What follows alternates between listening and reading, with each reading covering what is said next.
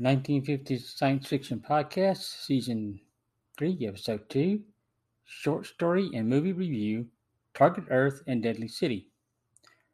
Hello, and once again, welcome to my podcast. I hope you are still listening to the show regardless of how long the show is between episodes. I have moved into my new house and hope to have a greater frequency of shows in the coming months. I hope everyone's been patient with the slow production of episodes and will remain a loyal listener.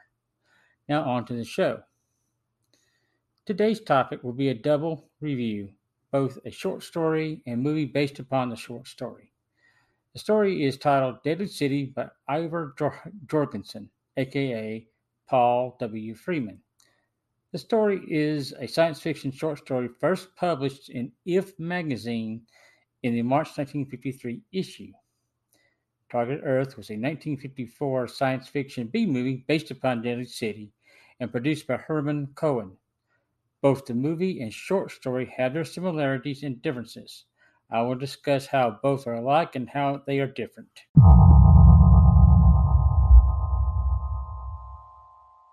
Deadly City. The short story Deadly City, written by Paul W. Freeman, who used the pseudonym of Ivar Johansen, was a prolific writer. He wrote in different genres, including noir and sci-fi. His noir background will manifest itself in the character's backstory. The story starts when a woman wakes up one morning to discover the city inhabitants are all gone except for her. Her name is Nora King, and she lives in Chicago. Nora had slept very soundly through the night due to a large dose of sleeping pills she took. She took an overdose. Nora attempted suicide the night before by taking 7 out of 10 tablets. However, the dosage was not lethal enough. Despite this, Nora gets dressed and goes outside, only to find the building and streets devoid of people. She then decides to start walking away from her apartment complex. At the same time, a man named Frank Brooks is lying in the street in another part of town. Last night he had a few drinks at a local bar and hoped to end the evening with an attractive female who sat across from him. The last thing he remembers is passing out and then waking up in an alley minus all his money and valuables. Frank also sees the city of Chicago as lifeless and appears to be the only one around. Frank decides to walk down the street to find out what's wrong. The city. As both Nora and Frank explore the city, they find nothing but deserted streets and no person in sight. Then Nora hears footsteps, and the sound gets closer and closer. Nora is terrified and runs away, fearing for her life. She is not sure who it is and what it is. The footsteps continue to get closer, then the pursuer catches up with Nora. The pursuer is Frank, but Nora is still terrified and doesn't know him. Frank introduces himself and assures Nora that he means her no harm. Frank asks Nora if she knows what's going on and states that she doesn't know either. Frank explains to Nora that he woke up in an alley after a few drinks the night before. Likewise, Nora explains to Frank how she woke up from a long sleep and found the city deserted.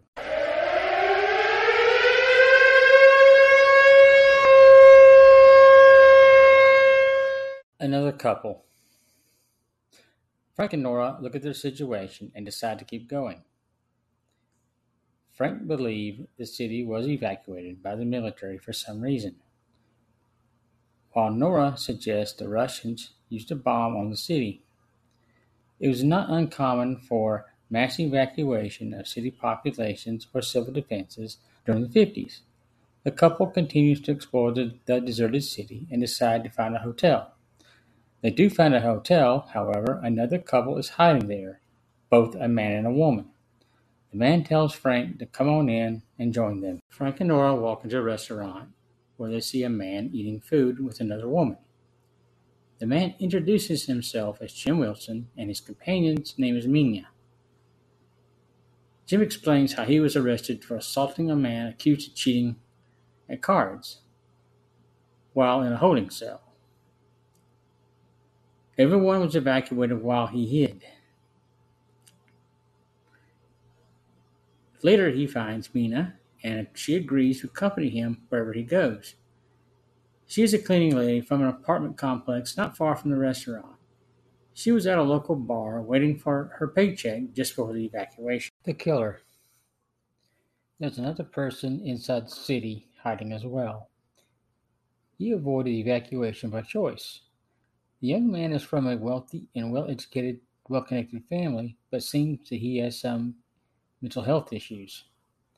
The young man sits in the back seat of a limousine and is about to be evacuated. Before the driver can start the car, he is struck in the head and killed by the passenger. The killer takes the body of the chauffeur and stages it in the garage. How he positions the dead body suggests the young man is a serial killer, at a time when the behavior was known but not defined as such. The killer then drives the car into the city but sees a roadblock ahead and stops. He leaves the automobile and hides in the nearby woods while the military searches the car. Attacked. After dinner, both couples retire to the hotel room of their choice. Frank and Nora check into a room while Jim and Mina stay at a nearby room. Nora tells Jim that she doesn't want to be alone and stays in the room with her. They both hear a strange noise coming from outside the hotel. The window had been left open, so the sound was somewhere in the distance. They both had heard it before while outside wandering around in the city. Frank seems to think it could be a signal of some kind. Frank says goodnight to Jim Wilson while Nora is in the shower. Frank hears footsteps in the corridor, and before he realizes it, someone puts their hands on the room door to prevent closing it. Frank struggles with the door for a few moments, but can push the door against the frame, with the person's knuckles between the frame and the door. Frank lets go of the door, and the would-be attacker leaves in a hurry. In the morning, Frank ventures out into the hallway to find signs of the attacker. He follows a trail of blood down the stairs and into the lobby. He finds the trail stops at the hotel pharmacy. Frank sees where the attacker helped himself to bandages and other supplies. It seemed like he was badly hurt from the door pressed against his hand. Frank leaves the hotel while the others slept. He goes out into the street and hears only silence. He makes his way through the streets and finds the building of one of the local newspapers. Once inside, he looks for a report of the evacuation of the city. He does find various reports of the situation and collects the hard copies, and then goes back to the hotel. Once he is back at the hotel, he meets with Jim Wilson along with the two women to discuss what he found. The reports explain how the military is reacting to an alien invasion that hasn't been experienced before. One of the fastest urban evacuations ever conducted occurred while they were left behind. Frank explains to Jim the importance of finding a way to join the rest of the evacuees located south of the city. Frank wants to leave the city as soon as possible. However, Jim is more comfortable staying in the city. He wants to take advantage of everything the city has to offer, such as free food, a free place to stay, and just about everything else he could want. While they are discussing the current situation, they hear the roar of military jet fighters outside the city. To their astonishment, the jet fighters are destroyed by the alien invaders. This prompts Frank to decide to leave the city now, and Jim Wilson decides to leave but changes his mind at the last moment.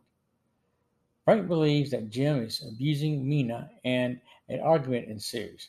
Then a fight between Frank and Jim. Frank knocks Jim cold, however. Mina protests Frank's action and tells him that she was just fine being with him. The killer is back. When the fight is over between Frank and Jim, the killer walks through the door just after he heard the scuffle between Jim and Frank. He introduces himself as Leroy Davis and holds a revolver in his hand while he threatens the group. He is indeed the person who attacked Frank last night. This is proven because the killer is wearing a bandage on his wounded hand. Davis further explains that he was going to be driven out of the city but killed his driver and hid. He boasts about how he has killed before and how his father hired an excellent attorney to get him leniency in the court. A person is killed. The killer orders the group to go downstairs to the lobby, and they comply. However, they are all nervous and don't know what to expect. They do know they are in danger, and Frank tries to think of a plan while the killer taunts them. Mina panics and tells the killer to go ahead and do what he wants. At that point, he shoots and kills her. Before he can fire again, Wilson lunges toward him, grabs the gun with one hand, and the killer's throat with the other. Wilson strangles Davis to death. Wilson lets the body fall to the ground and then goes to Mina's face and covers it. In the meantime, Frank and Nora head outside to summon help. They had heard a military vehicle pass by after Mina's death. When they go outside, both of them hear that strange wailing noise that sounded last night. As they walk down the street, at a distance, 3 humanoid figures are in the middle of the street and appear to be in distress. Then all 3 figures collapse to the asphalt. Just at that time, a military serviceman approaches in a jeep. He explains how the Army had the aliens contained to the city, and that the Earth's atmosphere had a toxic effect on their systems. The serviceman explains they would not be penalized for missing the evacuation due to the current situation. Jim Wilson comes out of the hotel and confesses to killing Davis to the soldier. The soldier states that he will have the matter investigated, and they both are under the jurisdiction of the Army. Epilogue. Finally, everything is settled down in the city of Chicago. The aliens have been defeated, and more citizens have come back to the city of Chicago. Businesses are starting to open back up, and things are more or less getting back to normal. The 3 survivors meet each other in a restaurant. Jim Wilson is cleared of murder charges after the Army investigated the matter. However, he thinks an escape charge will come from the night of the evacuation, so he decides to turn himself in to the local police. Frank says he wants to get back to his job and get some money in his pocket. They both say goodbye to Nora, and they all part ways. Nora leaves the restaurant and walks up the street to find a place to work, her trade. Nora is a sex worker. Now that concludes the story. I will discuss the movie Target Earth.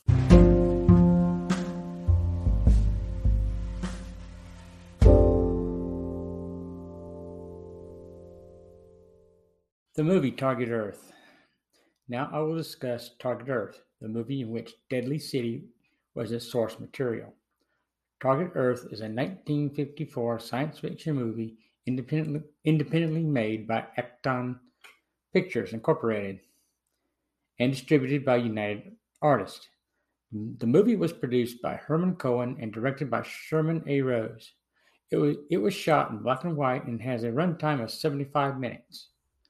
The principal players are Richard Denning as Frank Brooks, Kathleen Crowley as Nora King, Richard Reeves as Jim Wilson, and Virginia Gray as Vicki Harris, Mina in the original story, while actor Robert Rourke plays the part of psychotic murderer Davis. Some other characters were created for the movie but do not appear in the short story. I will mention more on that later. The movie's screenplay does follow the story for the most part. It starts with Nora waking up in her room. However, in the story, Frank is the first one to be heard. The action moves to Nora, then goes from there.